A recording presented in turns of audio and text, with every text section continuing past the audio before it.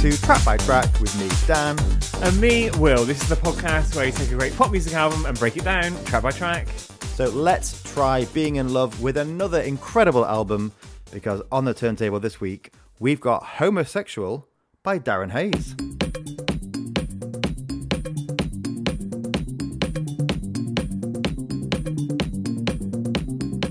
And spoiler alert, I don't think we're going to have to try too hard to be in love with this album.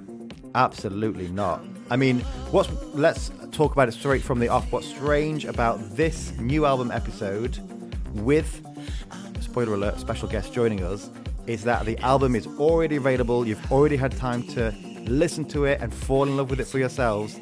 And now you get to hear all about it. Yes, we've not done these for a while. And then we've buses, two come along at once, where we've been talking about Tom Aspel as well recently with his expanded addition to Life in Plastic. Life in Plastic, it's expanded. And it is no surprise to any regular listeners that we are huge Darren Hayes fans. In fact, we went track by track through his second album, The Tension and the Spark, within the first year of Track by Track. And then we tweeted along to it with him during the lockdown, which was huge and trended on Twitter. And then early this year, we celebrated 20 years of his debut album, Spin. And so we were delighted when the opportunity came up to talk about this as a new release special episode with Darren joining us as well. Although, Dan, I nearly called you Dad then. Apologies. Force of habit. Again. Although, again, Darren isn't with us in the studio today. No, it's not. But a bit of a theme developing here, Will, because we did have a catch-up with him, but you weren't available, were you? Well, it wasn't that I was unavailable. I was conscious. I was so excited about getting the chance to speak to Darren, a huge fan from way back when, that I actually passed out with excitement. So you'll only hear you talking to Darren. Well, spoiler alert, because you can't hear it on a podcast, but Will was actually laid next to me, unconscious. But I thought, on with the show, it's what he would have wanted. And you were giving me mouth-to-mouth between songs, whether I needed it or not. But Darren has also talked at length about this album for us. And I have to say, it's obviously the whole reason we do this podcast is so you can listen to the album and then listen to us talk about it track by track. But I would definitely advise listening to this episode alongside listening to the album in its entirety, because Darren's words are a wonderful accompaniment to what is a deeply personal album for him. And if you are listening on Patreon right now, you are getting it a week ahead of everyone else. You are getting those incredible insights from Darren himself before the general public. And I have to say, I was over the moon when Darren announced he had not just recorded some new songs, but had got a whole album ready to go. Because there was a big gap, wasn't there? There was a decade gap, and we talked about it on the Spin episode, and we probably talked about it on the Tension and the Spark episode. We thought Darren was done with the music industry, and I think he felt he was done with it as well. Well, and I was going to say the same thing. I think for a while he probably was done, but felt the stories inside him, the music within him that he wanted to record, and his most honest, truthful, quite raw at times album, but at the same time sonically sensational. Yeah. Well, Will, we have got a lot to get through today. So first off, ahead of going track by track through the album and ahead of his upcoming tour, shall we find out what Darren had to say about The Lot? Let's go over to you and Darren.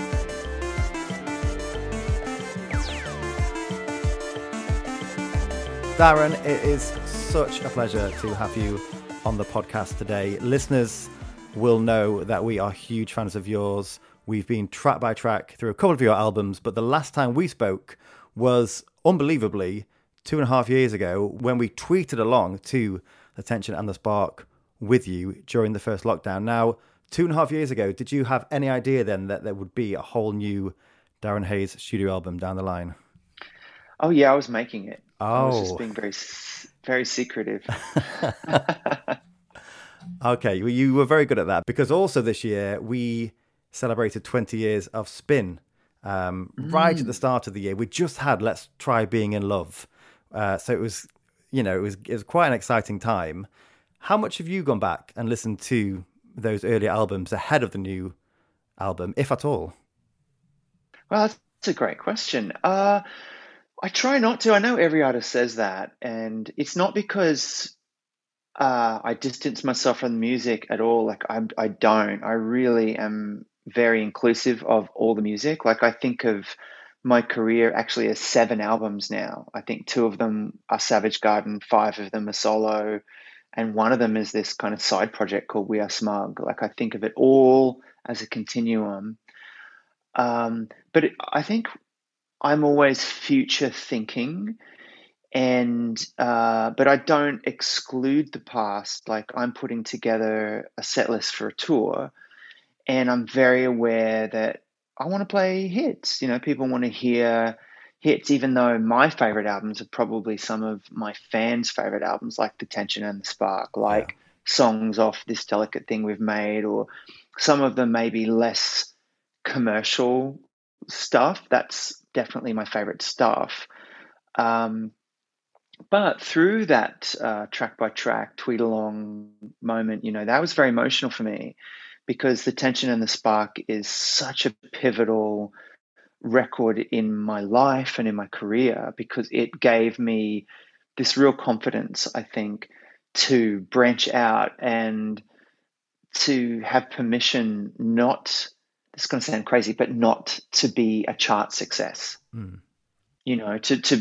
be able to make experimental records that were that could exist in their own right and maybe find their place years and years later, which that record did. So I try not to really look back, but only when I'm going on tour, and then it's daunting because it's like, oh gosh, how do I make this older music fit in with the newer sound? Yeah. And actually, that's the last question I had on here, but I'm going to bring it right up to now, because you are going on tour next year. We are so excited here in the UK to be able to come and see you live for the first time in many years.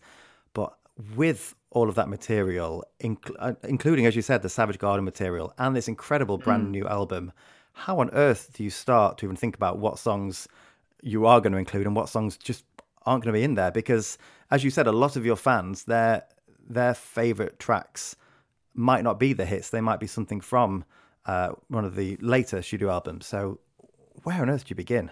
And how difficult is it? It is really difficult, especially on this tour, because it's 25 years since the first Savage Garden record. The good thing about that is that I think that the first Savage Garden record really fits in terms of, like, I don't know, it stands on its own as this quite electronic pop record. I know that when people think of Savage Garden, or if people think of Spin even, ballads come to mind, but if you listen to the first Savage Garden record, it's very up-tempo, very electronic, very synth-driven, all the things that I continued on to do as a solo artist anyway. So what's easy for me about this next tour is it was marketed as like celebrating 25 years of the first record. And that record just happens to be very pop, so it fits in with the sound of my new record. And it's easy for me to kind of take those songs and, oh gosh, we need a new word other than mash up now, but let's say interpolate. Yeah. It's very easy for me to sort of take some of my new sounds, and which are a bit retro, and weave them in and out of the earlier music, so that people who are coming along to the show just to see some Savage Garden stuff will be happy, and new fans or old school fans that really dig the experimental stuff will be happy as well, And I'm not going to punish the audience. I think sometimes when you have a new record, the instinct from the artist's point of view is like, oh, I'm going to play all of that new record. And as much as I would love to, my point of view is like, the album is just a newborn baby, and you have a year to live with it and get to know it. And I have the rest of my life to sprinkle in those songs on various tours. I don't have to ram them down the audience's throat now because a lot of people won't know the songs. They'll be very new in their heads. Unlike, as we say, there's songs that have soundtracked their lives.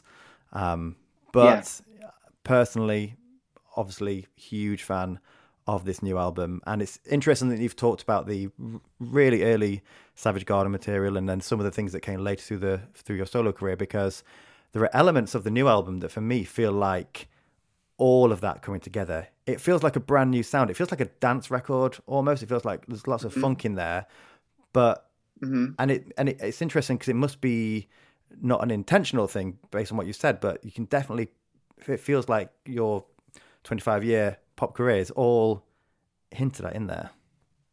One of the things I tried to create with this record was a sense of a cinematic feeling and an album experience, which when I started writing the record was definitely against the grain. I will say I was relieved a few months ago when Beyonce released a song that was long, a single that was long, because this isn't a criticism. This is just how trends and fashion in music happens. You know, sometimes the format dictates the art. And, you know, when I was at my most successful, the format was really just radio. And radio tended to be, you will not believe this, but the length of a radio single back then was 4 minutes and 30 seconds, which seems interminably long now. Yeah. And now I think a radio single, they want it to be under 3 minutes or, you know, that's really long. And you're lucky if you get away with that. And TikTok is obviously 2 minutes long, if that. Yeah. So short. Whereas I wanted to make songs that were 5-6 minutes long. They blended into each other because I was looking back at a period of my childhood, which was the 12-inch single, Chet Pettibone, extended mixes, things that were on vinyl. And it was an attempt to revisit some painful memories and make them happier. So those painful memories included, obviously, from the title of the album, my coming out. It wasn't the most positive experience. Me going to see the movie Call Me By Your Name with Timothée Chalamet and the actor who now has been cancelled. I had this really sad reaction to it because it reminded me so clearly that I grew up in the 80s and that wasn't how it felt for me. I was just submerged in and engulfed in shame about being gay. And so I never really got to feel free. And I wanted this record to feel free. And in order to do that, it had to have this retrospective feeling to it. So yeah, there is elements of all of the records that I was influenced by as a kid. And I do revisit some sounds that were in my early career, but also even topics like Do You Remember is a song that is about the same person I'm singing about in Chain to You, which is a Savage Garden song. It's me revisiting the same boyfriend, but this time as a 50-year-old gay man who's out. So it's much more explicit. It's much more true to the genre of, the type of music I was listening to at that point in my life. Yeah. And you've spoken about how these tracks, a lot of them are longer than your standard 3-minute pop song. And it's something that, there's two things we're huge fans of on Track by Track. We're fans of the entire album as a piece of art, as something that is a journey that you live through, which this album definitely feels like. But also we are a fan of longer tracks because if it's good, then let it keep on playing. And there's a lot of that here. And you wrote and produced the entire thing yourself. Yeah. Do you think, had there been other producers involved, other musicians or writers, do you think that would have changed that sort of feel of the album? Absolutely. And not necessarily for the worse or for the better or anything. This was an absolute choice that I made as as a sort of discipline and as a restriction. I think, like anything, when you have boundaries, whether they be a budget or they be a time frame or a time crunch, or even in my case, so not only did I write and produce it, but I played everything and sang everything. Every sound that you hear on the record is me.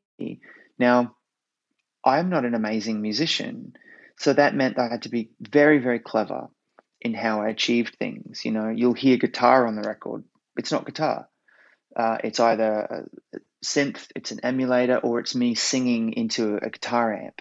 Oh, wow. Me singing guitar solos and things. So it forced me to be really creative about how to create what I wanted to hear. And I love those things because if you don't have a set of guidelines or limitations, it would just go on and on and on forever.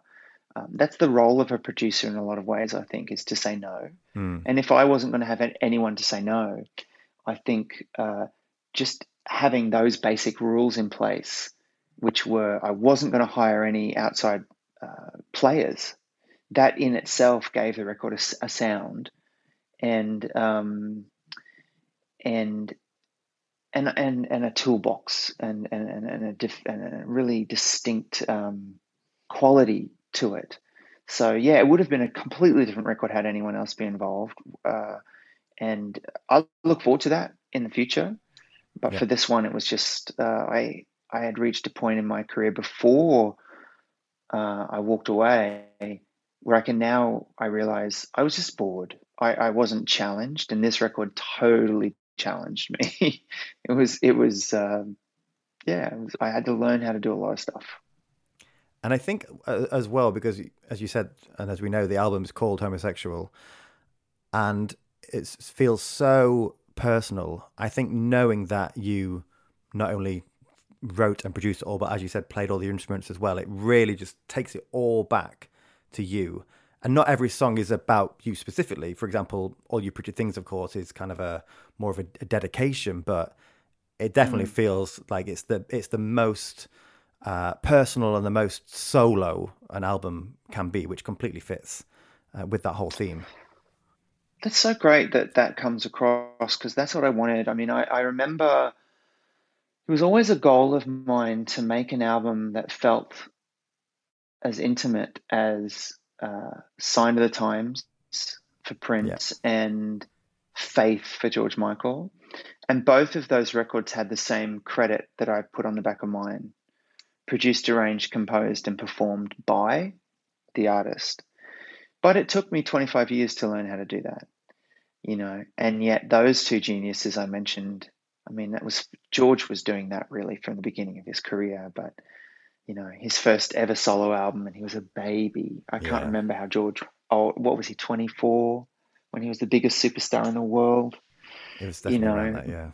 Insane. But Faith was, it had that intimacy and that immediacy about it because, George was playing around with drum machines. A Lindrum was hugely important to him on that record. And it was all about really mixing those percussive instruments and those synthesizers and those snares and kicks really forward in the mix, and his voice really forward, and really big reverbs and delays. And that was something I wanted to do on this record too, because it's very confronting. Like the sonics of this record that I've made, I think, are also confronting, and in a way that I hadn't done since The Tension and the Spark as well, which was also a bedroom record.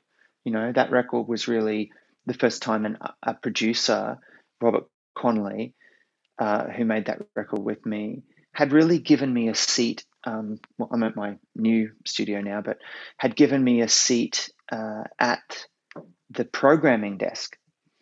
And he was just a newbie at the time. No, he was really just an assistant to Walter Afanasieff. And so him working with me on that record was this big break for him. But he didn't realize that him treating me like an equal in the studio was a big break for me. It really unleashed that my journey as like a programmer and someone that was really hands-on with synths. It started with Robert, and it continued on through every record. And so Homosexual is sort of the end result of being given literally a seat at the table in that respect. And just that title, because it is so striking. And I was speaking about it earlier, and I was saying that because of the 10-year gap as well between albums, and knowing you're like myself, a bit of a sci-fi fan, it almost feels like a little bit of a reboot. And a reboot always has to have something big about it. It has to be there for a reason, and this feels like it. The whole look of the campaign, that one word title. Was there any hesitation at all? Was there any pushback from anyone about that title? And when was it going to be called Homosexual? Immediately, and it just came. Just trying to think. I mean, I knew that I wanted to have. I mean, it's so interesting the way eras of records come to me, because I become a different person. I become like I think part of that comes from Madonna and growing up in a period of music where musicians reinvented how they looked and how they felt. For me, it's like inhabiting a new persona every time I make a record. But I felt dead, to be honest. I had left the music industry and I never thought I was going to make music again. And so in some ways it's like a resurrection, not just a reboot, because although reboot's a perfectly apt way to describe it, I have mentioned several times, I went to see the movie Call Me By Your Name, and it was like having a defibrillator placed on my heart. And I was struck by a sense of grief for a youth that I hadn't experienced, and a connection to my sexuality that had never really been proudly displayed in my music, but also a feeling of midlife that had crept up on me, that had started to make me feel grey, make me feel washed out, and that the color had started to drain from my world without me realizing it. And the movie had reminded me that no, I still had so much passion inside me. And I ran back home and immediately wrote that song, Let's Try Being in Love, which is so full of ecstasy and passion and desire and all of these things that I felt a 50-year-old, whether you're male or female or whatever in society, is supposed to not be. You're supposed to quietly sort of disappear. We do this to Madonna all the time on Instagram. We give her such a hard time, and I think a lot of gay men will relate to how I feel, which is that there's an expiration date on expressing yourself, I think, in a sexual way, and I was rebelling against that, and at the same time I was rebelling against this erasure that I felt had happened to me in my musical career. I was starting to get angry about it and remembering what had happened to me because of this resurgence and arrival of all these wonderful new artists like I almost called him Ollie Murs, like Ollie Alexander, years and years, and Sam Smith, obviously Lil Nas X, people like Kim Petras. Just queer music in general was so vibrant. So I wrote the song, the backing track for Homosexual, and I knew that that's what it was going to be called. So I can't even describe it. Songs just come, and that word was, I was trying to talk about being gay in a way that was rid of shame. But the thing is, I'm calling myself a homosexual. Yeah. I'm not saying you have to identify with that word. I'm saying this word no longer has any power over me. I'm free of it. And in fact, I'm proud to be. Good. And it's so relatable for, I'm sure, many of our listeners, many of your fans who have felt as you have. and who have had something like Call Me By Your Name, which I know Will won't mind me saying, for him, that was a real moment, and he was very emotional leaving the cinema following that film. For me, it was Heartstopper a few months ago. I really kind of felt myself feeling sad, wishing I had that life, wishing I could travel back half my life before and live it through them almost.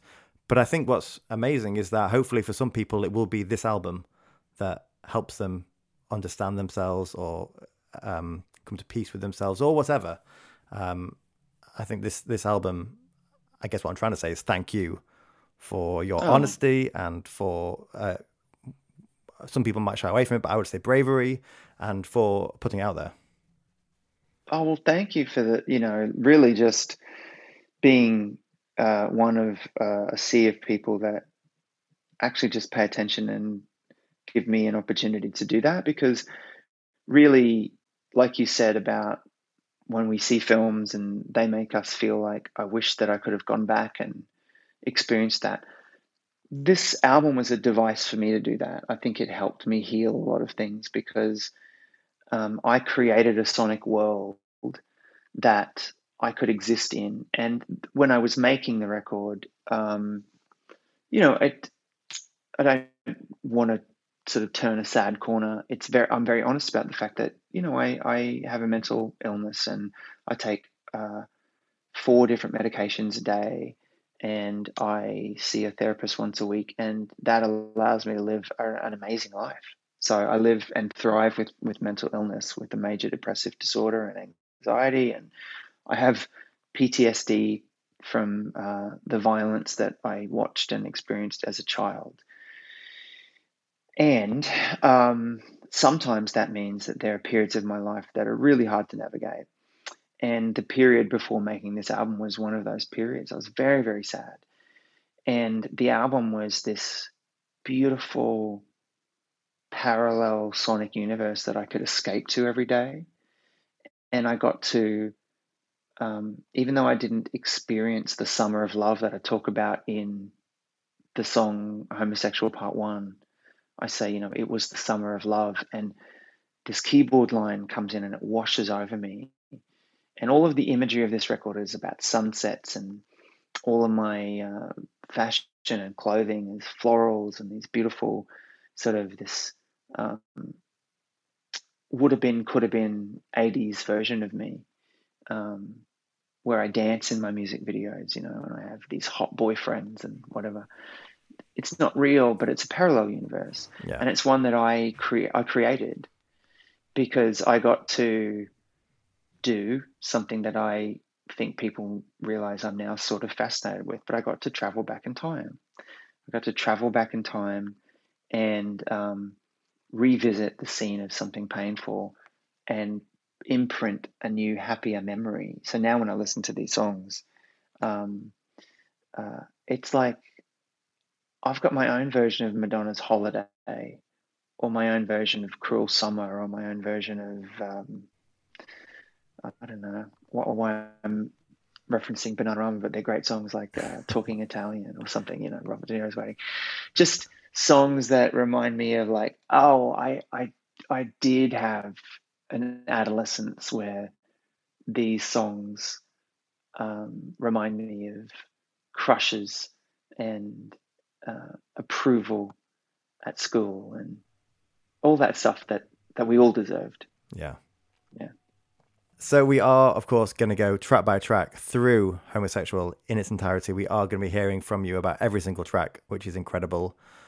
But thank you so much. And also, we cannot wait to see you on the stage next year. Oh my gosh, thank you for doing this show. So many people love this. I love this. I've been a fan long before I was ever featured on the show. And you bring a lot of people joy. So please keep doing this. We love it. I love it. We've got 2 more Darren Hayes albums to go through yet, so we've got to keep doing it after this.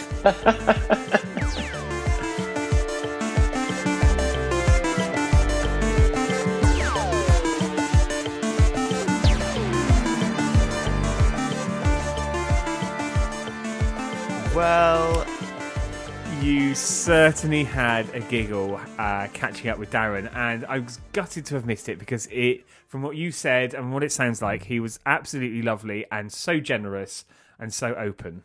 He really was. And you got a mention though, of course, Will, because of the Call Me By Your Name story. I couldn't not call your name out loud.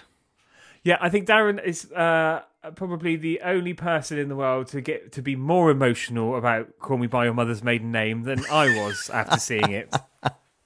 You were a wreck, weren't you? I was absolutely beside myself. And actually, a lot of the things that Darren will talk about in this episode today are very much feelings I had when I watched this film as well. And that feeling of the passage of time moving on for you and then thinking back to, well, not thinking back to, but thinking about how things have changed and how things could have been. Some very familiar feelings there. I know we joke about how emotional I was after watching that film, but, you know, I was emotional because of how it touched me deeply. So, Will, I don't think we need to talk about who Darren Hayes is, do we? We've done it twice before. If you're listening to this episode, I think you're a huge fan. And I don't think we need to go into any more detail on the album because we're going to go into a lot more detail about this album. No, this was Darren's fifth solo studio album and the third to be released on Powdered Sugar, which is his own label. And it's just recently been released at the start of October as well. So, shall we get stuck in? Let's get stuck in. As we said, we're going to hear from Darren on every single track. And to kick things off, side one, track one, it's Let's Try Being in Love. In your eyes, adolescent dreams. So let's try being love. Let's try being love. Let's try being love. With the idea of being love. Let's try being love. Let's try being love. Let's try. Let's try being in love, shall we? What can I tell you about this? I remember running home from the cinema after seeing the movie Call Me By Your Name with a flood of emotions and an overwhelming sense of grief. Grief at the loss of a teenagehood and grief for an acceptance in myself at the peak of my career when I could have just been happy and living in my body and feeling comfortable in my sexuality, when I had all of this attention and all this youth and this beauty. And the reality was I was so uncomfortable within myself, so rejecting of my own sexuality. But seeing this film about this young boy who had his first ever crush that was so supported by his father, and this incredible conversation he had with his father where he was so loved for being who he was. And even though his heart was smashed into a million pieces, this boy got to experience his sexuality, his sensuality, his joy for life with every fiber of his being, instead of the experience that I had had growing up in the 1970s and then growing up as a person in the public eye. So I was also nearing 50, nearing my midlife and starting to feel invisible. So Let's Try Being in Love was this desperate call, this plea, this very ancient kind of scream from within to still live, to still feel. And you can hear this in the middle age of the song where I'm saying, I'm confused about where I am in my life. Am I by your side? Am I on my own? Do I dare to speak? Will I die alone? Am I 5 decades? Am I 24? I'm asking these questions of complete contrast and juxtaposition, because that's how I felt in my life. Musically, I'm absolutely obsessed with the fact that it's, it has elements of Giorgio Moroder. It is my first sort of exploration into what will become this disco sound on the record, this journey of education that I put myself on, where I really understood who my musical heroes were influenced by. So this isn't just an album that tells you that I grew up listening to George Michael and Madonna. No, it's me understanding that George Michael and Madonna were listening to Chic, were listening to disco, that their musical heroes were often gay pioneers, that people like Patrick Cowley, like Sylvester, even some of the producers that they were working with were deeply indebted to queer, black dance floors and the music that was coming up out of Chicago, out of New York, out of San Francisco. So I was researching that music and looking at the synthesizers, the drum machines, the music that was being made back during that time. And that's sort of what I was trying to achieve with this song. So Let's Try Being in Love. It's an incredible album opener, and I think it introduces us to so many new things, especially as, again, this is Darren Hay's first album for a decade, but we're introduced to this funkier new sound. We've got these huge, lengthy tracks throughout the album that are really given the space they need to build and grow. And it's the introduction to this entire theme of the album, the title of the album, as Darren says himself. And this is... It's a refreshing reminder of how Darren has such a brilliant ear for lyrics, for music production. Because again, as he shares, all of this is him. He's just put his heart and soul, lyrically, orally, and production and productionally into this. I'm not saying that I'm one. not going to do that. And this, of course, was the lead single as well. So we heard this in January, early this year. I think when we did the Spin episode, we spoke about this song. We knew we'd heard this brand new song. We had it in our lives. We didn't know what else was to come there when we recorded that episode. And we had no idea. We could only wish and hope that there was a whole album. But as Darren said, when we had a chat with him, this was in the making for years. And I think you can tell as well, the quality of the songwriting and the production and the levels of detail in every single track. It's definitely a huge work of art, isn't it? Very much a labour of love as well. So track 2 now. Do you remember 1990s, no cell phones. If you wanted to meet someone, you had to leave your home. We can dance, or we could fuck. I can see from bedroom eyes that you don't like to talk. Back to yours, or my hotel. Grab your coat, hail a taxi, snow's just starting to fall.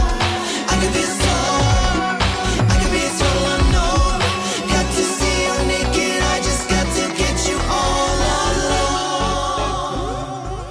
The order of the songs, the sequence, the track listing on this album is obviously different to the artistic process that I went through and the recording process. And I released singles that were much more up-tempo and joyous because my experience of making the record began, as I explained with Let's Try Being in Love, it began with a feeling of desperation and sadness, actually. I had cut myself off from the world in a lot of ways. I had told myself that I'd retired from music.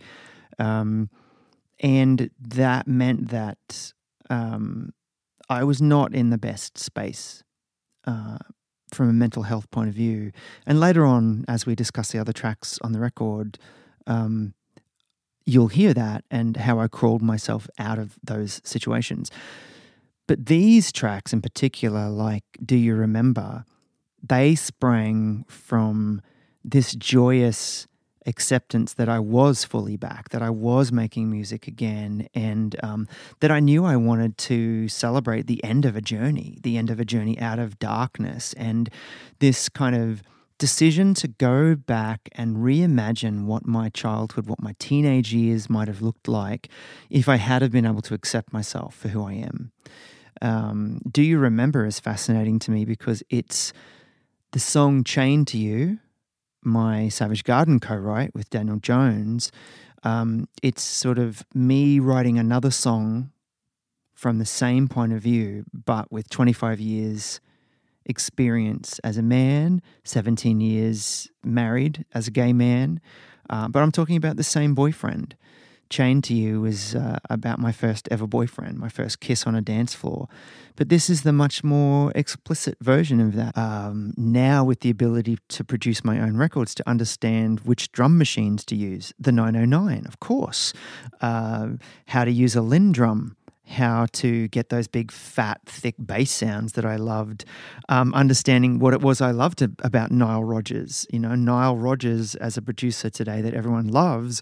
Well, when he was making records for Diana Ross and Madonna, he was speaking in code to gay people. You know, when he was making records like I'm Coming Out for Diana Ross, that was no accident. He was speaking to a gay audience. And here is me speaking to my gay audience, you know, really admitting, you know, there I was at a gay club. It was called Splash.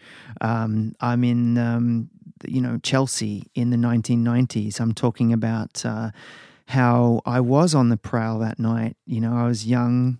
I was single for the first time as a gay man, and it's all there in this song. Also, this song becomes this sort of like a darker flashback moment halfway through. It's almost a second song halfway through. You know, it's 5.5 minutes long, almost 6 minutes long, and the second half of it is almost like the night mix in some ways. It's like what happens after we left the club. And Do You Remember is some of my favorite homage to records I was listening to back then, whether that was like Prince, Jam and Lewis, The Time, Soul to Soul, early Madonna collaborations with Mirwais. Yeah, it's just fat with a PH, A-T. And I really, really had fun making this record. There is so much to love in this one. And for a long-term Hayes fan, just the references in this track and the throwbacks to kind of growing up, to first love, to what was going on. You know, lots of references to music like Ray of Light, and you know, many others in there as well. It's alongside that super high, wonderful voice that I think is just so familiar, but at the same time, the beat, the synth, is delivering something 80s, but also something very, very now. Definitely, because I could hear those Prince influences that Darren spoke about, but with this one, I almost heard like a bit of the Neptunes or something like that, just with how it was able to be so sparse, but so dance floor filling as well. I also love how, well, there's two mergers that I love in this song. One, how it merges from track one into this one. You can just tell that you are listening to a whole album, a complete piece of work. What a piece of work. No, what a piece of work. And also how it merges into that lush, like almost Stranger Things like outro as well. Again, just, this isn't 3-minute pop songs. This is whole tracks that are stories within themselves that have different scenes that are all part of this bigger picture. And it's worth mentioning as well, if you haven't seen, there are also some 12-inch extended versions of these songs. So they just go on and on and on. And that's a good thing. Yeah, Darren is a big fan of 12 inches. As we, well, I think as we absolutely. Also, Will, 1990s, no cell phones. I love that spoken word segment. It just, well, I dare say it takes you back a little bit, doesn't it? Takes you back a little bit, doesn't it? And I still remember about, you know, I think it was a line from Crush, wasn't it? You know, I wish that I could be 11 again when E.T. was my friend. Yeah. his songs are filled with those references that, we all do remember them, but you definitely, I think through the years, we really do feel like we've gotten to know Darren. And it's interesting, isn't it, that a lot of those, what were quite sweet, thoughtful references to childhood and growing up, that's one side. We're now with this album getting kind of more of a real view on it as well, but with no less affection towards the music and the song as process. Well said, actually. So let's move on then. Track 3, A Little Death. First and last time, I am never gonna drive you home, because the future of you and I died a little death tonight. I'm gonna do myself a favor, take mixed signals for no. It was fun to indulge and pretend and descend, but it's a heavy blow. It was 10 long years. You didn't even know. The recording process of this record was split into 2 main chunks. I recorded it all with my own equipment. One half of it was at home in my home recording studio, and the other half of it, I took all of my gear up north to Muir Woods in Northern California for about a month. And I was completely alone, which was necessary. And that was the first half of the recording process. And A Little Death was recorded then. And very necessary, I think, to be alone, because this is a song about a period in my life before I met Richard. A period in my life that I think many people in long relationships will relate to this, where you have a whole history and you have a whole secret part of your life. Not just necessarily secret, but you have a whole maybe sacred romantic part of your life, or old flames, or that sort of thing that you don't necessarily need to or want to share with your partner, but it goes deep in you. And I'm a monogamous person, I'm a faithful person, so these stories lay dormant, but on this record, I think, because I was looking at my life at a crossroads as I turned 50, and I was looking at all the woulda, coulda, shouldas of my life, this song is really about a sort of a could have been moment, and a funny one as well, because I'm talking about having feelings for someone so secretly that I always assumed it was reciprocal, and this particular encounter in the song talks about how it probably wasn't reciprocated, and the heartbreak of finding out that information. But this record sounds like it has guitar solos all over it, and it does, but I did them by singing. And what I would do is I would put my voice through guitar amps until it sounded squelchy and distorted the way that I wanted a guitar to sound, which is really interesting because it's a window into how I've been able to produce records all my life, because I used to sing musical parts to musicians my entire career, even to Daniel Jones. That's how we used to write together. He would play some chords, but I would also play riffs and guitar parts, and because I would sing them to him, and then he would have to interpret them on a keyboard. I love that this song feels like the end of an 80s movie. I love that it feels like the credits of a film. And it's a song to drive to, turn up loud in your car and just drive and cry your eyes out to that person that could have been. And I'm glad that this person isn't, by the way. I'm so glad I never ended up with this person. But it's really great to write songs about what could have been.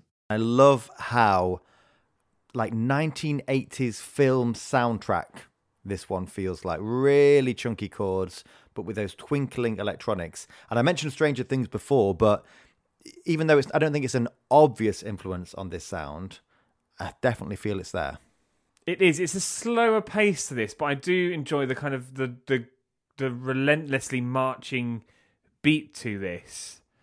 And yeah, I love this idea as well that the what ifs almost, it's like a spiral or a tornado. They get bigger and bigger until you look back and you almost paint the whole picture of what could have been. Track 4 now, Poison Blood. Robin had it,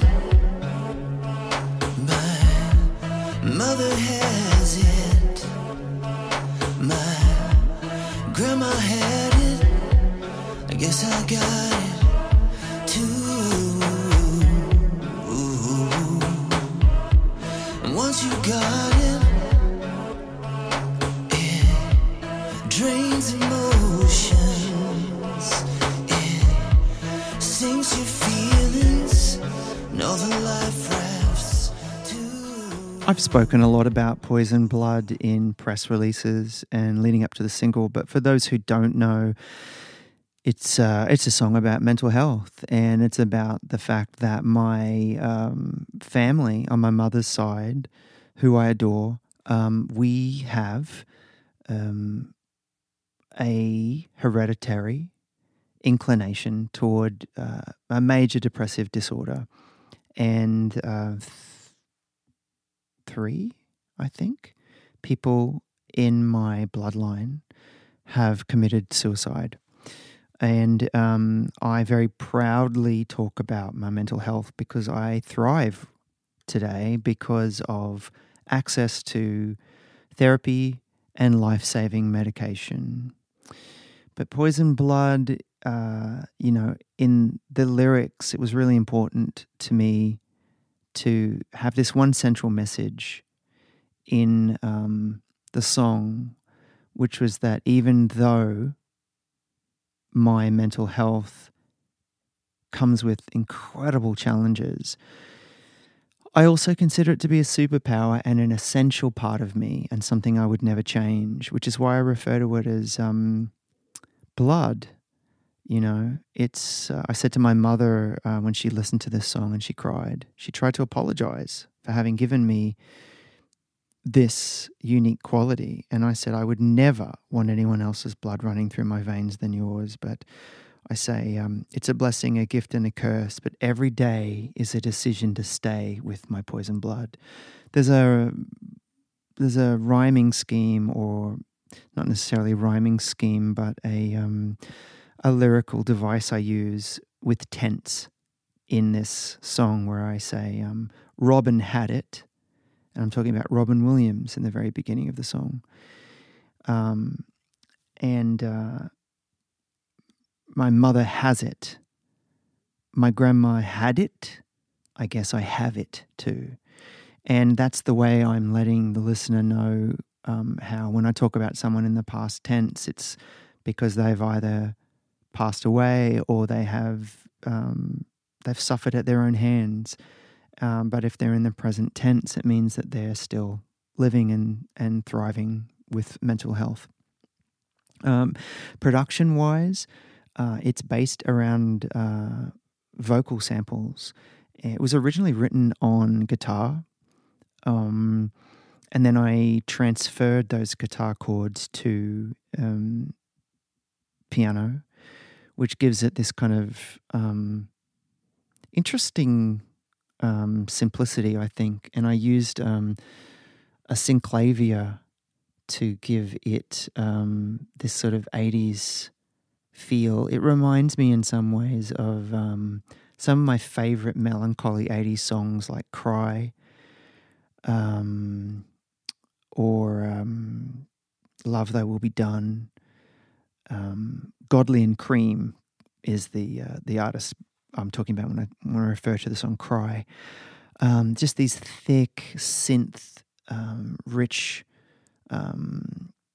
really saturated sonic walls of sound, and I wanted it to be a bed for my vocal, to be this pleading voice. And it was written very quickly, and I didn't really think twice about how confessional this song would be. I just knew that I had to share this with the world, and I felt that if more people spoke about mental health, maybe we can destigmatize it. The honesty, it continues. Just a song all about mental health, and like Darren says, using blood as a way to describe how it feels and what it is for people. I think there's a lot that people can relate to with this track, isn't there? There is. And I think we're talking about mental health so much more now, and that is such an incredible thing. But it's always amazing when someone in the public eye does it, when they choose to share that message.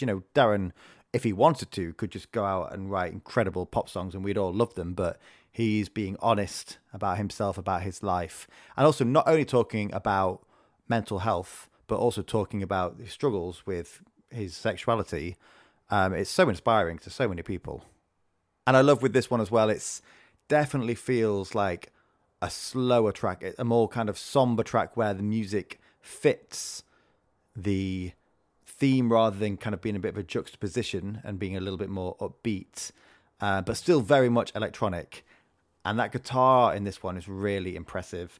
In fact, there's almost a bit of a Twin Peaks thing to the guitar in this one. And I hope Darren doesn't mind me chucking in all these things that I hear. I think he'd like that.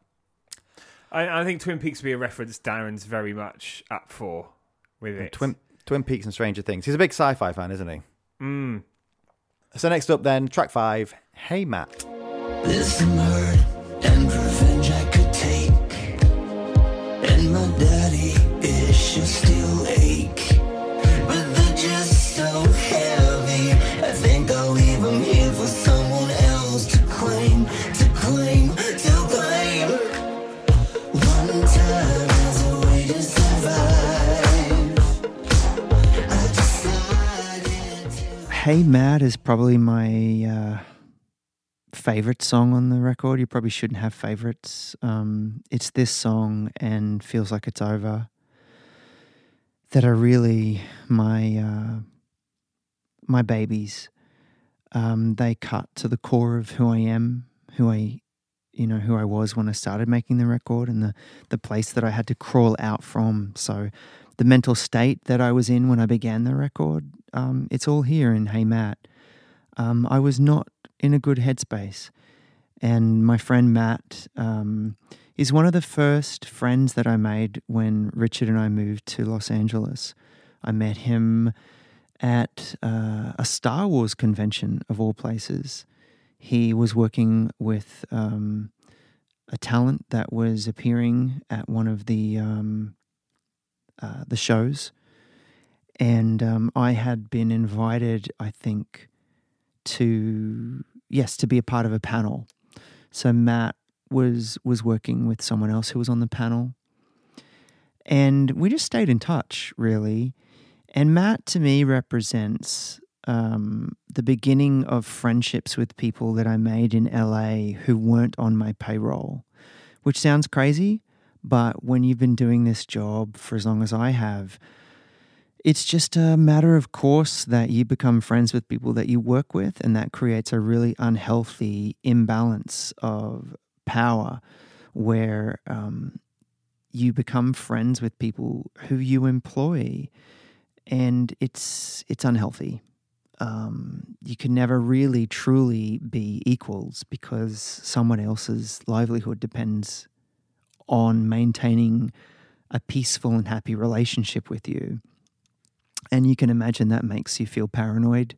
Does this person really like me, or do they just want to be employed by me?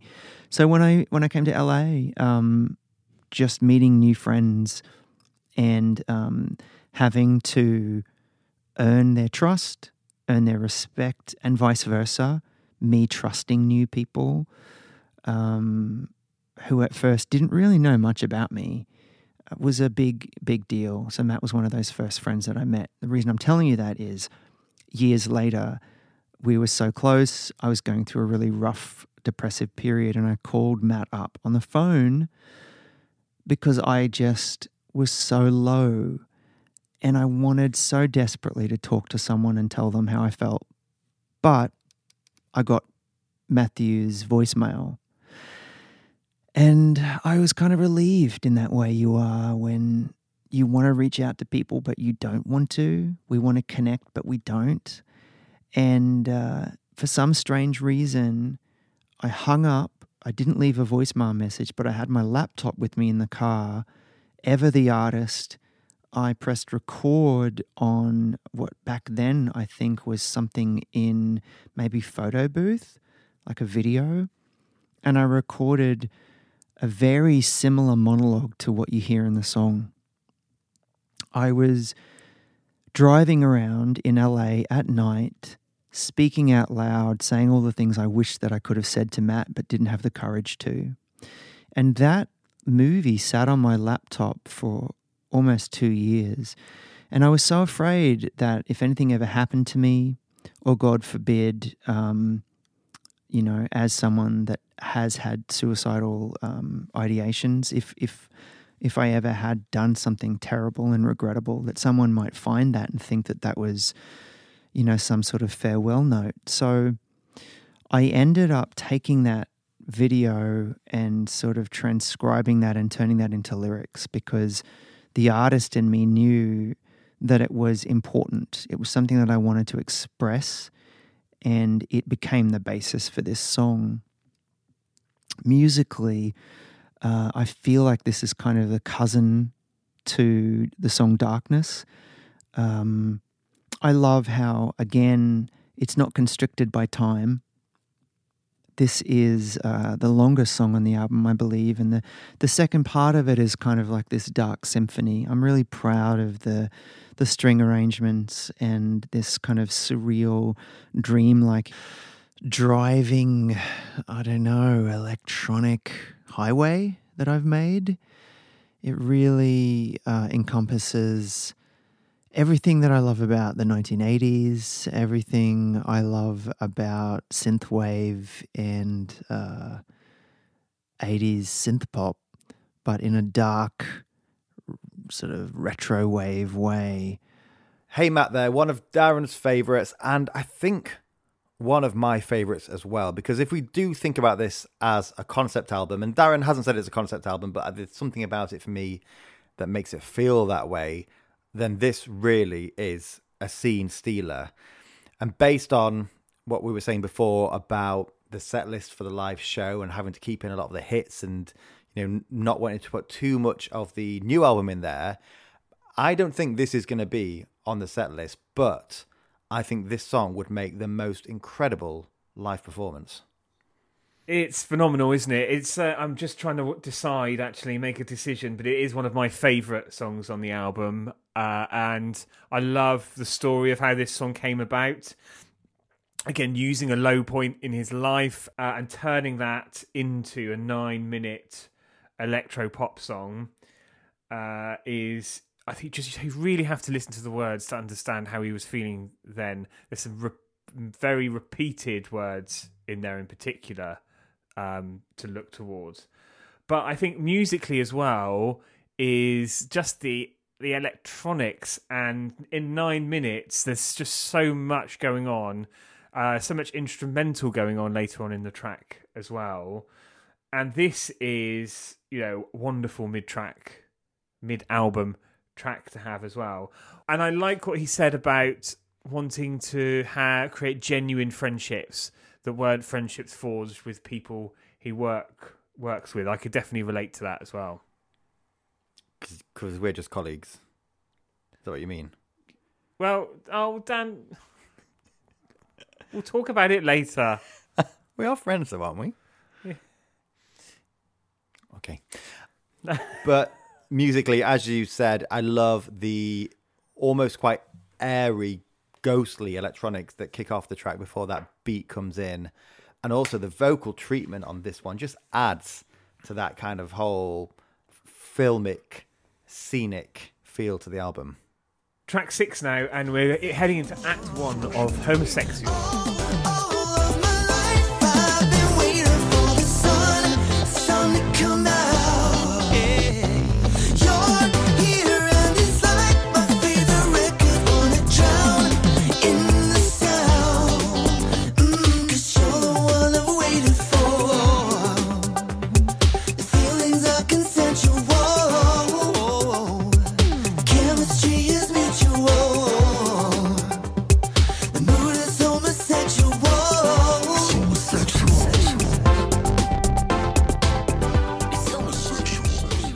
I can't tell you when I knew the album was called Homosexual, because it was always called Homosexual. And I can't tell you when I knew this song was the song, but it just was, because it started with the music and told me what the song was about. I think it was this obvious reclamation of the word. It had a very sexual feeling to it, and yet a joyous celebration. There's an obvious retro feeling to the song. And like everything on the record, my idea was to almost create a parallel universe. This is almost like the soundtrack to a movie that never got made, or the music to a life that I could have lived, a parallel life maybe. So the colors and everything that I chose on this album, the peach color is really significant because that's what I remember from the mid-'80s. That color comes from fashion that was around everywhere. It comes from the back cover and the inside cover of Prince's Sign of the Times. It was just everywhere at the time. So I think of the color of this song as being peach. I don't know why. I think of peach as being from the movie Call Me By Your Name. And there's something throbbing, and the tempo of this song is just very sexual. So that's really all there is to say about this song in terms of like where it was imagined from, where it was born from when it comes to like the psyche and the deep subconscious. Lyrically, I absolutely wanted to create a new association with shame. So for as long as I can remember, my association with the word homosexual was obviously a negative one. I think that there's obviously a huge history of negative associations with the word being used first in religious context or in clinical contexts as a way to discriminate against people like me. To use sexuality as some sort of illness or mental illness, which is just horrific. For me, my first memories of this word were married with the emergence of HIV and AIDS. They're also deeply rooted in religious dogma and fear and shrouded in shame. And so I wanted to infuse this word with a new meaning, just like I wanted to infuse my memories with new memories. So I created a new adjective, which was the best compliment I could ever give you in the world, the best way I could ever describe the person I love, the best way I could ever describe myself. And it's a word that I can't put my finger on. I'm talking about this quality about myself that's so wonderful. It has this je ne sais quoi, this I can't put it into words, but the best way I can describe it to you is that it's homosexual. And in doing that, it becomes the highest compliment and the most mystical, magical, wonderful word. And instead of something that was used to denigrate me and make me feel ashamed, it's a word that's used to elevate me. My personal choice, it's not my way of saying that everyone has to reclaim this word, but for me, I had such a horrible association with my sexuality and with this word. I needed to climb out from underneath it. And so what better way to do so than in this joyous pop song? I dissociated, I would say, in the years that I was making this record and conceiving it. my actual life wasn't happy, but the sonic world that I created in this album was absolute bliss and ecstasy. And this song really personifies that, especially the second half. I could literally swim in the sound of this song forever. I love it so much. Homosexual there, and this is 3 acts, 2 in this track, and then Act 2 proper as the penultimate track on the album. And for me, it's Act 2 of this first bit from about 5 minutes on that I absolutely... I mean, the whole song is great, but I absolutely love the synth and production from about 5 minutes on. Absolutely fantastic. Of course, what's also great is the reclaiming of the word homosexual, making peace with it, feeling comfortable with it, and then reveling in it in this epic track. And I think lyrically, this might be one of my favourites, because right from the off, those lines, it's not a blessing and it's not a curse, a crystal technicolor neon tour de force, it's not a feeling you can describe, a secret lexicon of love behind your eyes. This feels like, I could just imagine this, and I could be wrong, but this being written as a kind of stream of consciousness before the music came. I could be wrong, but it feels like it just kind of poured out of him like poetry. Also, as you said, the second half of Act 1, it really, this is Darren doing every single thing on here, and it feels like complete DIY funk a la Prince or George Michael, as he said. Those synth patterns, they become so familiar because the song is so long. But then later in the track, because every track here is so long, so every song has got a later part to it, the house piano comes in, and then it just seems to explode in slow-mo, and there's these fuzzy effects. I just think this is every song on here is the type of music that we talk about and we love, because it's not 2-minute TikTok songs. It's just songs that just keep on going. So track 7 then, music video.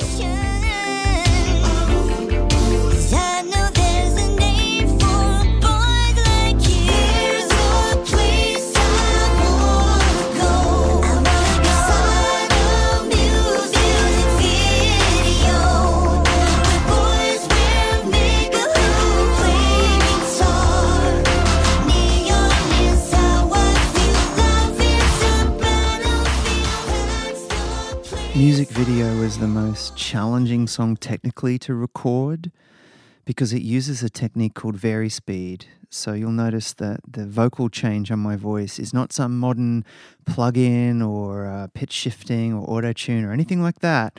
It's a process by which I had to take the track and the music and slow it down by the precise amount, an actual percentage that took me ages to work out, so that I would record my voice to a slowed down track. And then when the track was played back, my voice would be pitched ever so slightly up so that it would sound, in my mind, it would sound like a teenage version of me or a young me. I wanted it to have an androgynous quality. I wanted it to have a youthful quality. Now, this came from my obsession with Prince and his character Camille, which Prince invented during the Black Album and Sign of the Times and Lovesexy. And you'll hear his use of this technique on offcuts on Crystal Ball. One of the most famous versions of this is in a song called If I Was Your Girlfriend. It's also in You've Got the Look, his duet with Sheena Easton. If you get it wrong, you sound like a chipmunk. So for me, this involved a process of experimenting with what percentage would I slow the track down in order to let my voice sound like a young me. And I didn't want it to be humorous because what I'm singing about in the song is very, very serious. This is, again, me using this narrative technique on the record where I'm constantly flipping from present day to the past. And this is a song obviously in the past. I'm talking about my experience of being a child in 1982 and then in 1984. And so I wanted to tell these very serious stories about how I was bullied and how even people in power, like my school principal or other children in school, were the first people to really lecture me, bully me, threaten me for being gay, for being born the person that I was. And in the chorus of the song, it had to be this explosively joyous pop song. I had to outdo myself in my mind. This had to be one of the most infectious, celebratory choruses, like something you would hear in a musical, like something I did in, say, Crush 1980 Me, but better. I wanted you to imagine, just like in a music video, just like I am imagining when I was a child, that I could escape the sadness, the torment in my life and go to this magical place that I imagined when I watched music videos.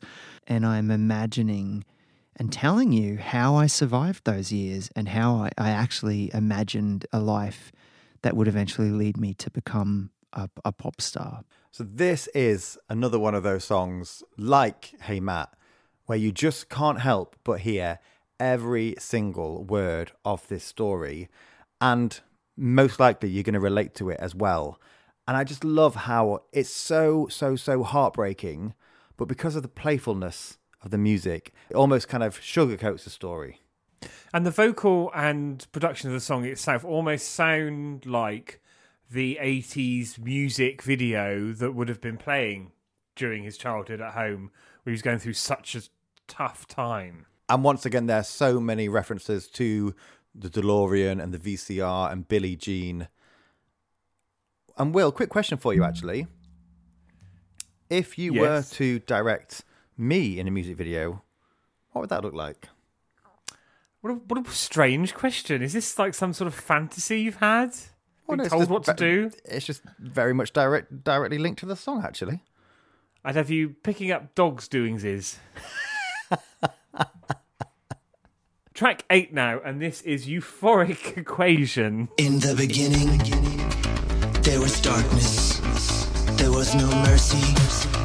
It was heartless. Sometimes, to survive this life, you gotta learn to run. Stay ahead of the night. Some days, when the fire inside dies, you gotta find your mark, cheat the light, banish darkness. I was a kid, I was petrified.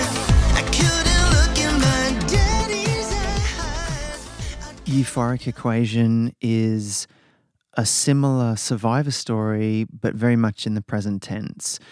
This is 2022 Darren Hayes as the toughened survivor, you know, someone that has this hard exterior, these survival skills, and I'm really giving myself a pep talk, and I'm explaining how I've managed to survive everything I've been through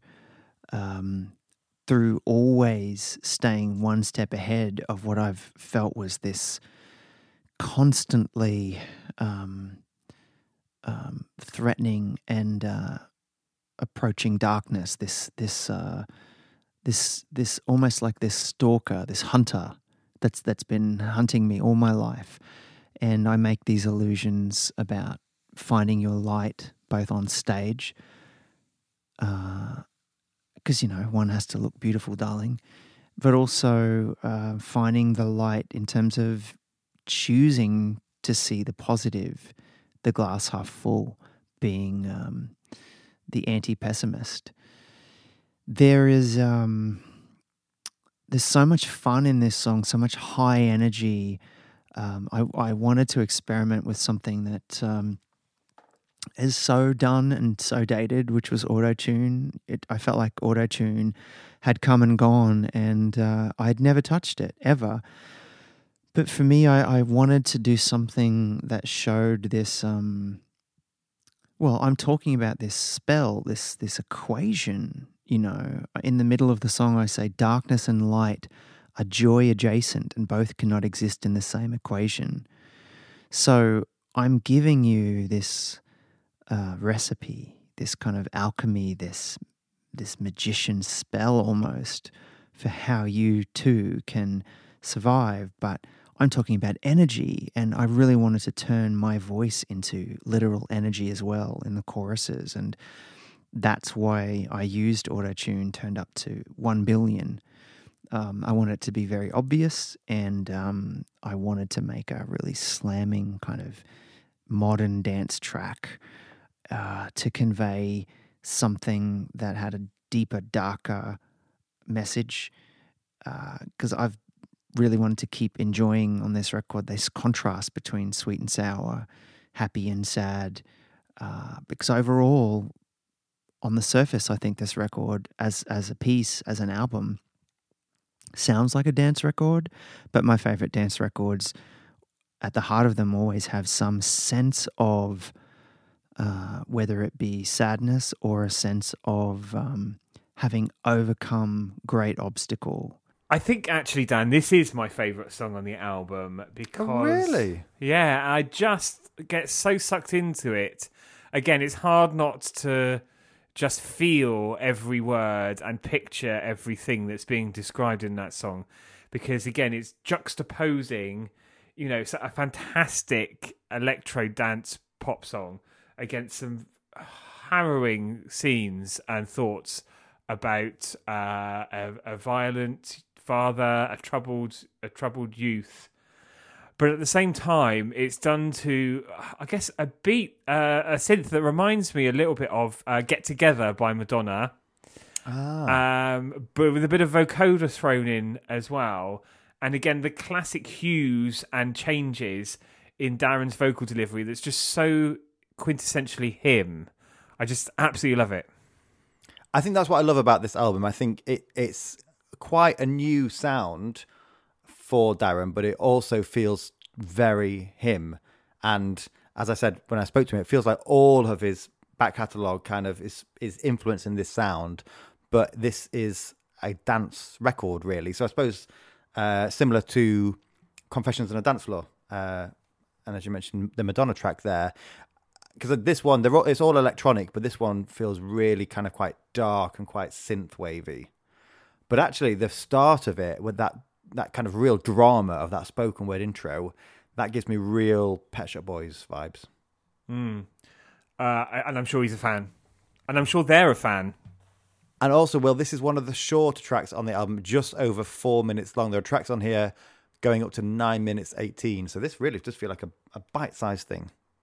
Track 9 then, Nocturnal Animal.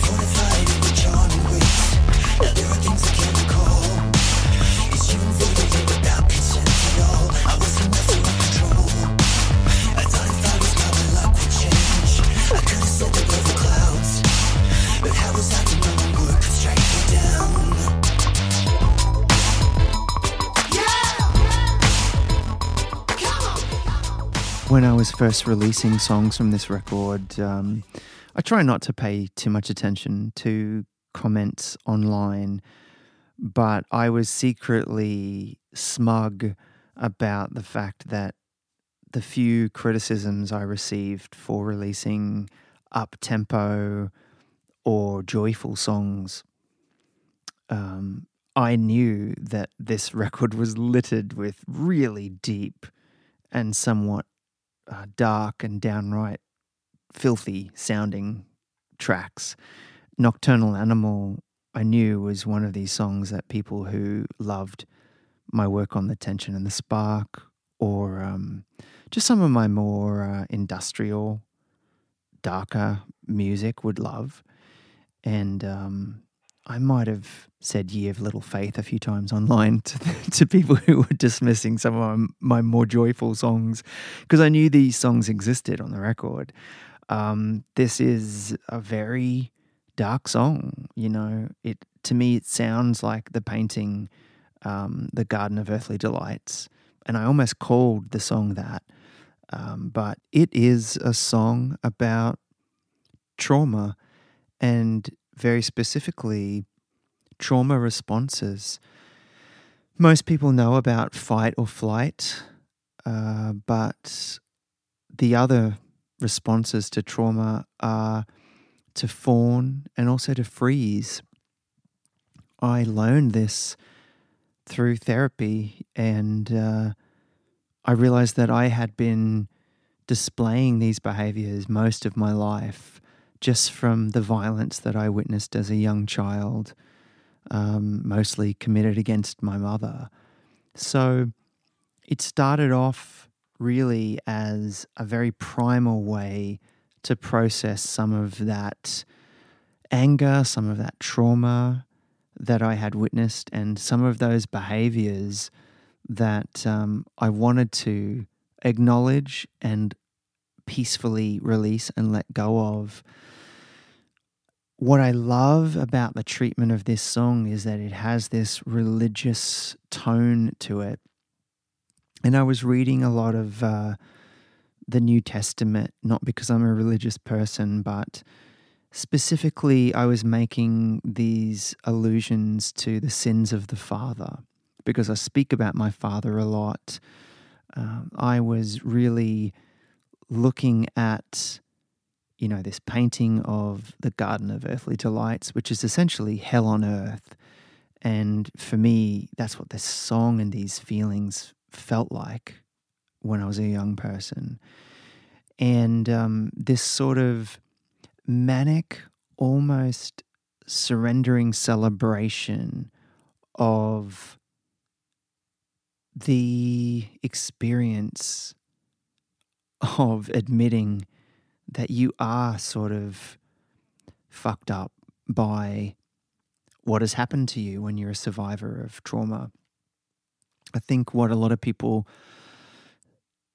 don't realize when they're experiencing something like this is that it's very easy to keep the secrets of the people that abuse us because we're so embarrassed.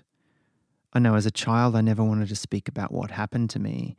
I spoke about that in the song Euphoric Equation, but it took me almost 25 years to tell another person that my father used to hit my mother as a child. And the burden of that secret, I think, it slowly poisons you. And so there is this sort of religious ecstasy in this song because I'm unburdening myself of that. And so the music has this kind of biblical feeling to it and almost this sort of religious ecstasy to it. And it just made sense for me to marry these two worlds and have these choirs and this sort of religious fervor in the song. It's one of my favorite songs on the record. I can't tell you why, but it just unburdens me in some ways. I love all of the sort of mystical Middle Eastern scales, and I had to learn a lot of music theory on this one the hard way, just by clinkety clunkety working out with my fingers what worked and what didn't in these keys, because I do not know music theory. But it was a lot of fun, and I love the sort of woo and yay and all those sort of like expressions that I have, because I'm essentially saying, mental illness, trauma, woo, yay for us, right? In a very sarcastic, cynical way, because obviously if I could have not gone through these things, I would have much preferred that. But like millions of people, I have survived this stuff, and it is in the past, and it's gone. So Nocturnal Animal, and just another title that paints a picture and feels like its own scene within this collection. On this one, I love how industrial, how robotic it is. In fact, the synths at the start, quite Kraftwerkian. And that's not an influence that I would have thought would be an immediate one for Darren. But then that brooding vocal comes in and the kind of fuzz effect. And it doesn't feel like Kraftwerk at all. It feels like, well, something else. Something quite sci-fi. Well, I think the production is intentionally harsh to, again, reflect the content of the song. Or the other thing that I enjoy in this one is the yeahs and the woos as well. Again, it's just taking a very serious subject matter and making it personally very enjoyable to listen to. And those opening lines, you pay a fee to get a dog, you have to prove your home is suitable, but anyone can be a dad, and your dysfunction was transmissible. That is not hiding behind any poetry on this one, or any metaphors. Straight to the point here, isn't he?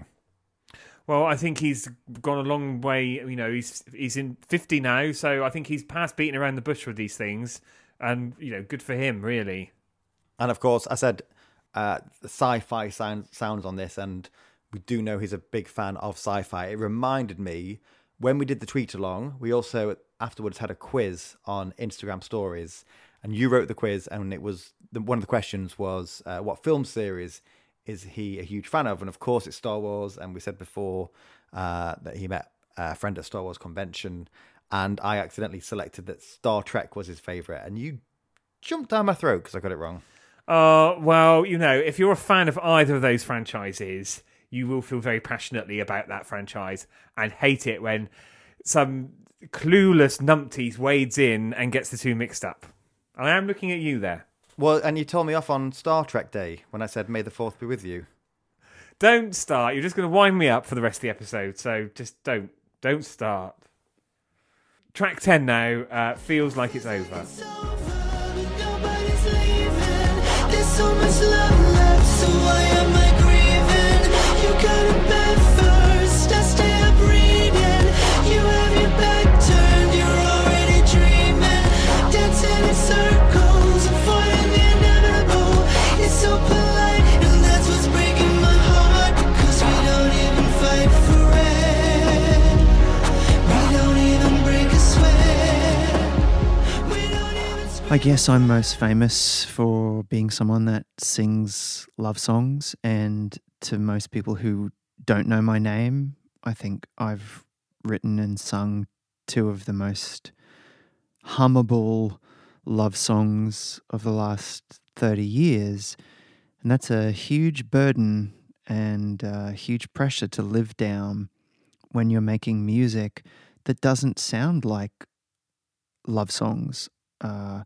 Most of my music from the beginning of Savage Garden all the way through to this album has been anything but perfect romantic love ballads. It just happens that two of them were #1 songs in the USA. Having said that, love and relationships are what continue to drive and fascinate me. But as a 50-year-old man, I am aware that the way I viewed love 25 years ago is so different to the way that I view it today. It's so much more nuanced and real. And it's impossible to repeat that. This song, I think, is a real love song. It's devastating. It is like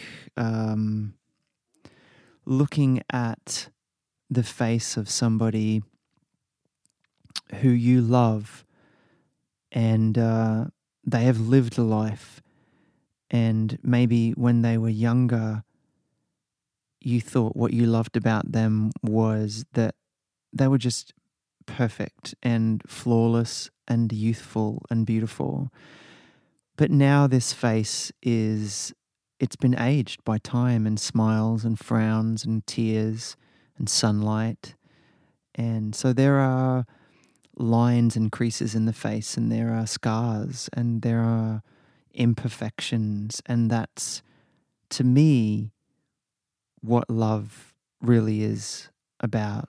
And it's not all rainbows and puppy dogs and standing on mountains and bathing in the sea. That is infatuation. That is that's when you first meet someone. And that is the beginning of one stage of love. But love goes through so many more complex journeys, and the idea of being with someone through thick and thin, through ups and downs, is that you have a shared experience and you have a shared life together and you have wounds. And I wanted to write a song about that, a real love song. And sometimes love is devastating, and That's what Feels Like It's Over is about. It's not clear at all. And I think that sums up relationships in general. They're messy and they're imperfect and they're beautiful. So this is it's very sad, isn't it? It's not a love song. It's very sad, but at the same time very beautiful. And you know, this not something isn't ending in a blazing row like a lot of our recordings do. This is something that I guess you could say is petered out rather than being cut down and cut short dramatically. Not that it's petered out on the album, to be clear. No, absolutely not. Although I do think it's really interesting because, of course, it's called Feels Like It's Over, and it comes at a point towards the end of the album, and it could have been an album closer, I think, but we know that actually there are some incredible tracks still to come. One of the things that really stands out for me on this one is the falsetto, and we've heard it throughout the album, but on this one I really do think it takes center stage and just adds a new texture to this track. Again, it's electronic. Again, it's perfectly placed within this whole collection, but adding something different as well. Track 11 then, All You Pretty Things.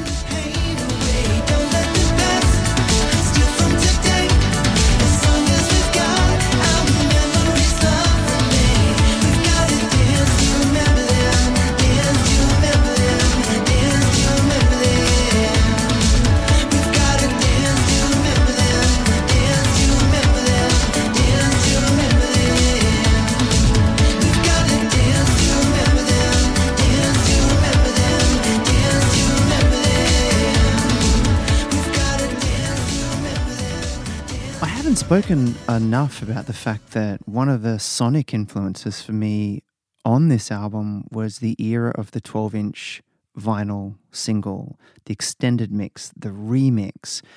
And that's what really informed a lot of the musical landscape of this record. So from 1984 all the way through to, say, 1989, I was someone that collected 12-inch remixes, extended mixes, and that's why the arrangements of songs on this record are so long. That spans across every song. That's why some songs have two parts. That's why they break down. That's why sometimes they veer off into other landscapes.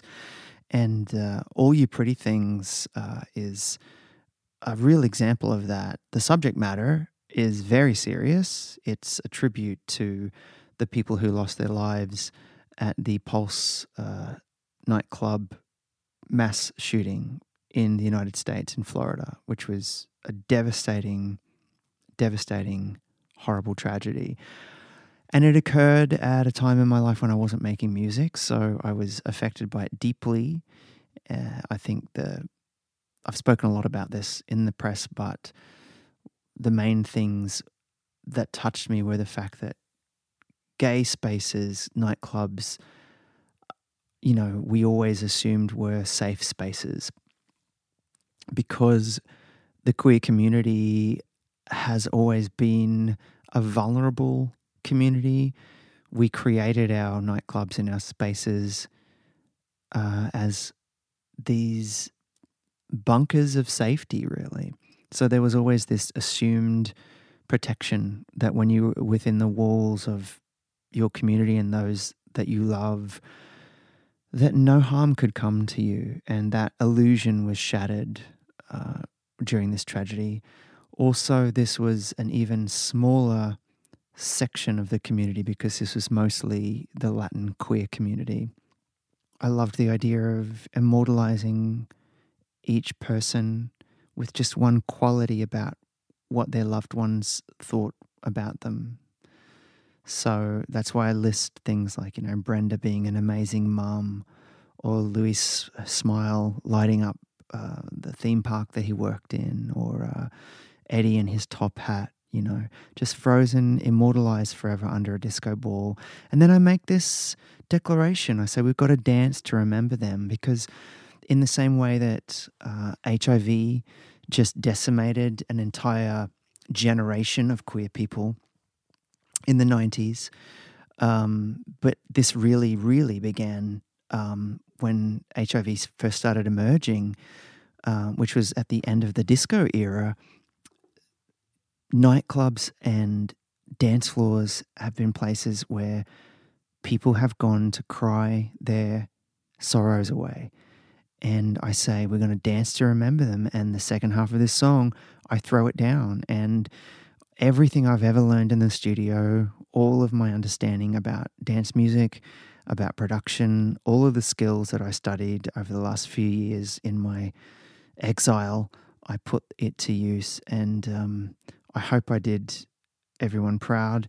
Sonically, I love this. It's so trancy, and I spent months and months working on layers and layers of sounds so that this became something that that would live on forever.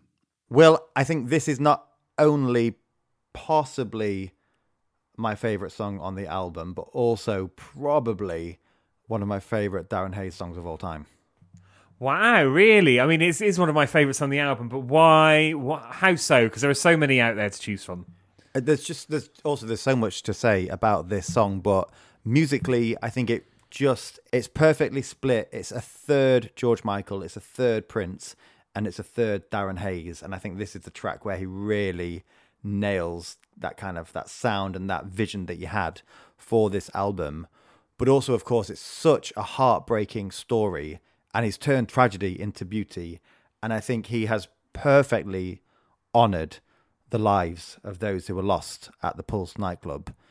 I just think it's such a incredible thing to create euphoria and this incredible energy from what happened. But also, I would want to throw a fourth third in there and say Giorgio Moroder as well. Oh, God, yeah. A fourth third? We aren't mathematicians, are we?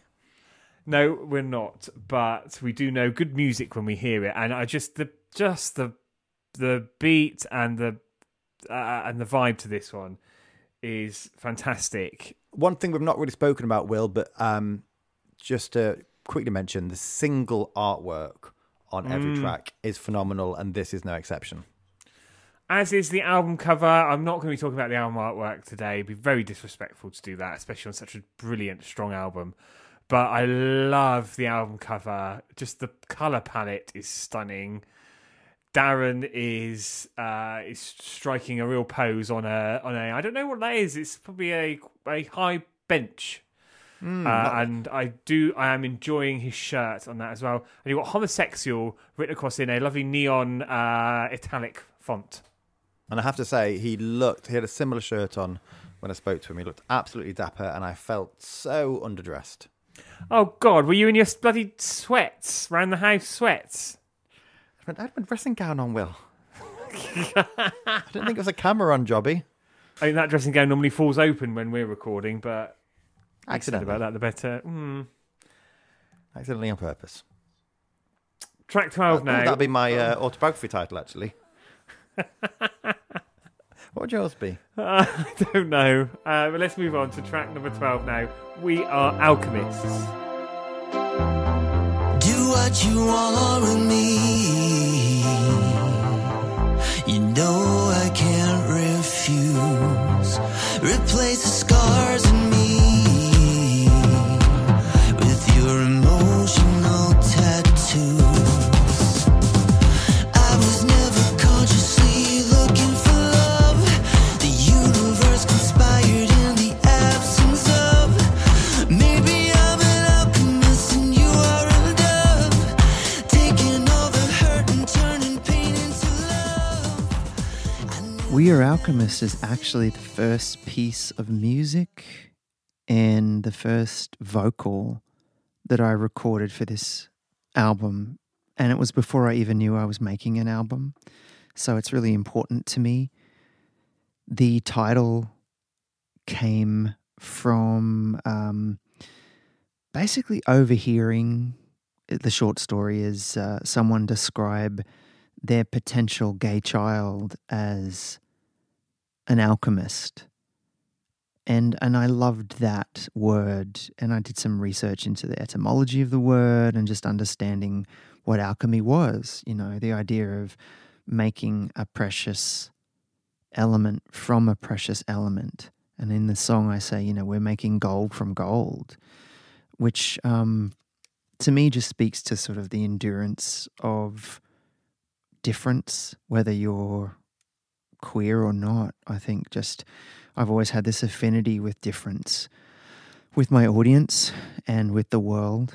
And it's also a really sensual, horny song. This is talking about sending out intentional or not signals to the world for love and for attention and for sexual validation, and the potential danger involved in that, and what that could invoke in a kind of a mystical, magical way. That we are alchemists. We can create something just by thinking it. But there's a lot going on this song. I love that it's full of 909 drum fills and snares. It reminds me of Rescue Me by Madonna in some ways. And maybe my work with Rick Knowles back in the day, it has a real sort of a grand synth-heavy mid-80s kind of sound to it. But you can hear that I'm trying to find the sound of my new direction in this song, and this is some archaeology. This is where it all began in this song. Now, Dan, question for you. Do you still crave that attention, validation, feeling attractive, being desired and desiring? Well, I do. Because I send you a little photo every morning and ask for some positivity. Oh, yeah, you do your hashtag POTD. Yeah. Post-traumatic. Pick of the day. Oh, sorry. And it's always extremely thirsty, I have to say. Oh, thank you very much. I've forwarded them on to the police. For me, this song, another wonderful track on this album. And also, I've got to say, it's a 14-track album. With some albums we talk about at this point where we're getting ready for the end, where sometimes even hoping that it was 9 tracks. Not the case here. But for me, there's the section towards the end of the track. And we know from what Darren said that he uses his voice as an instrument throughout. And sometimes the voice will sound like guitar and sometimes the voice will sound like something else. But here, it feels like the voice is being used as an instrument, as a voice. Really just experimenting with those sounds. So, track 13, Homosexual, Act 2. So sexual. If it's all my fault, then it's all your fault. 'Cause if man was created in the image of God, then maybe she's a homosexual. Can't be wrong when it feels so right. And if love is a sin, you can count me in. Yes, baby, I'm a homosexual.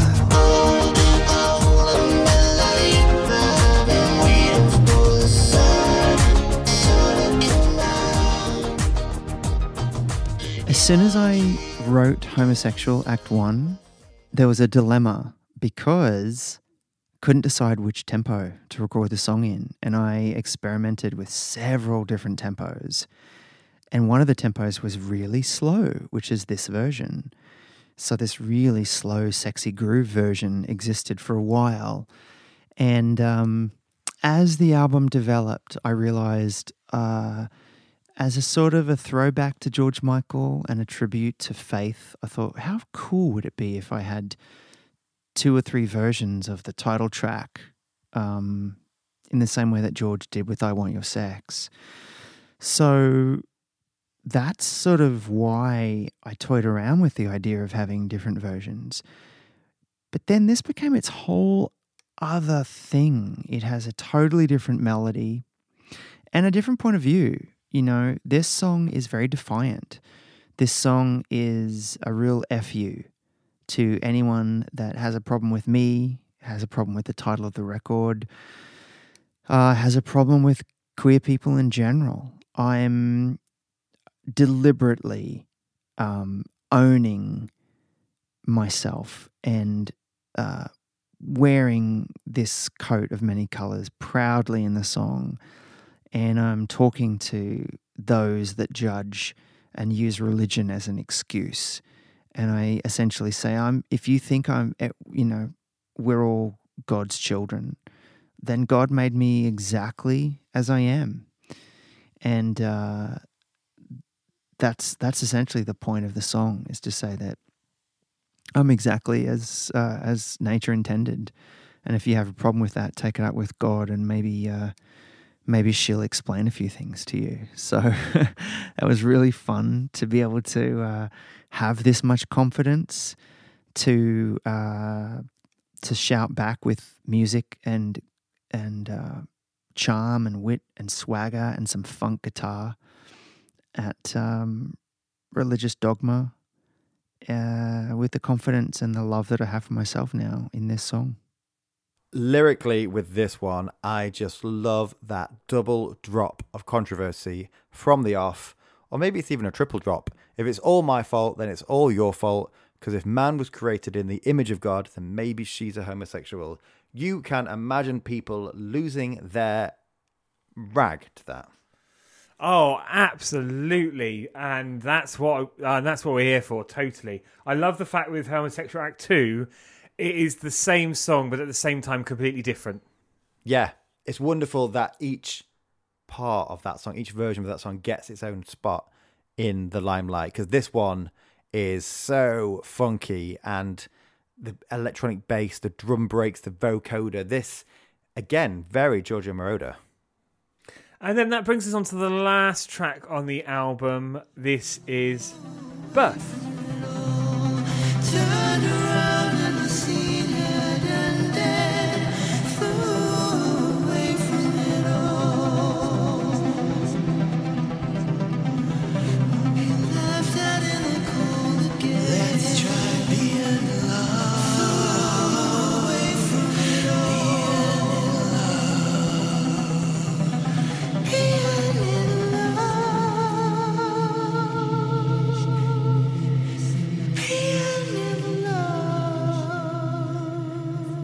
Does it surprise you that the hardest song to finish on the album was called Birth? That the hardest song to give birth to was called Birth? No? Well, it was. This song was so necessary, but my gosh, it was a difficult birth, because it was talking about all the stuff I didn't want to admit. You know, at its core, this is the ugliest stuff about myself that I don't want to admit. And it sprang from a conversation I had in therapy about how I was finding it hard to finish the album because there was still some things I didn't want to say.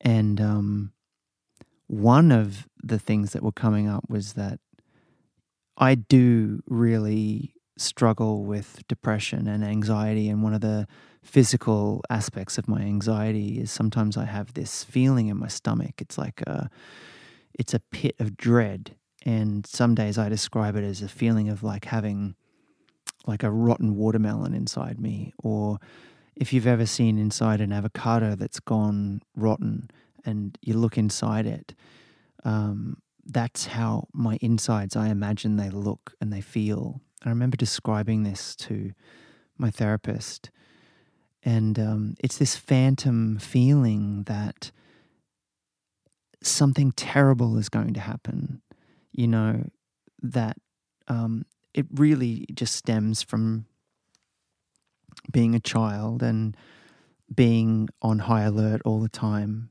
and never feeling safe. But the body remembers this stuff. And as an adult, none of these behaviors are necessary anymore. They were just there as remnants. A little child in me needed these responses and behaviors so that I could be alert, so that I could jump out of bed if something was happening to my mom and we could escape. But unfortunately, many people who have experienced PTSD are familiar with this feeling of dread, but it's also, you know, combined with some of the hangover that I feel from the shame of growing up with domestic violence and the shame dealing with and accepting my sexuality. You know, it's all sort of lumped into one, and some days it can just be a little too much. And writing this song was difficult until my therapist said to me, what if that feeling that you have in your stomach, what if it's not something rotten? What if it's a little baby? And him just saying that to me, it put a smile on my face, and it was the most beautiful feeling that instead of resisting and trying to stop the feeling from coming forward, what if I just let it go? What if I just gave birth? A little tidbit that's interesting is at the end of this song, I start singing the first song I ever wrote, which was a song about Marilyn Monroe, and I'm singing the lyrics, "You flew away from it all, turned around and the scene had ended, to be left out in the cold again." And I wrote that when I was, in high school, on guitar about Marilyn Monroe. And I'm singing this about myself in the end, but it's a really nice kind of poetic justice in some ways, because the album's ending with the first song I ever wrote, and then it's referencing the first song on the most recent album I've ever written, and it ends with a beautiful message. Now, this is an interesting way to end the album, and Darren is very insistent, isn't he, that this, even though it can't get onto the physical release, that this is very much the way to finish the listening experience, to loop back to where we came from. And I guess that feeling about wanting and considering about getting these things out of him, these feelings, making the record a labour of love, like giving birth, not always a pleasant experience, but one that's necessary. And maybe, is it something he wanted to do? Is it something he didn't want to do? I think we're glad he did. I think we're very glad he did. And also, I just love that the album ends on a track called Birth.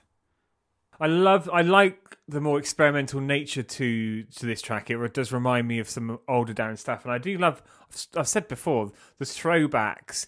There's definitely the tension, the spark in this album. There's definitely some of his earlier work in there, but there's definitely stuff that's still pushing the envelope. But I mean, this album, I've just a fantastic listen, and I have listened to it all the way through a number of times, and my favourite tracks keep changing, and I keep hearing more things. That production, so detailed, so brilliant, and the passion with which he talks about how he created some of those sounds, what specific synth he's using, how he's used his voice to do it as well. What was it he said? I only wanted to have sounds that I could make myself on this album. Such commitment. We're out of time. And it is a bumper episode this time, but we couldn't keep anything out, especially hearing from Darren himself. So that was Darren Hayes, Homosexual. Do let us know what you think to the album and what you think to the episode, either in the comments on Patreon or on the socials at Track by Track UK. And it must be said, that's why you might have had a little bit less from us today, is because we actually wanted to keep as much of the content with Darren in as possible and not lose it in the edit. Because you wouldn't believe the stuff we have to cut out rabbiting on the normal Track by Track episodes. Absolute rubbish. And as we said at the start, this episode was available through early access on Patreon, which is just one of the many benefits, including instant access to over 50 exclusive episodes, which includes our Deep Cuts Patreon exclusive series, Further Listening, and there are more exclusives every single month. So until next time, big thank you to Darren again. Until next time. I've tried being in love. And I've been a nocturnal animal. Goodbye. Good night. Goodbye.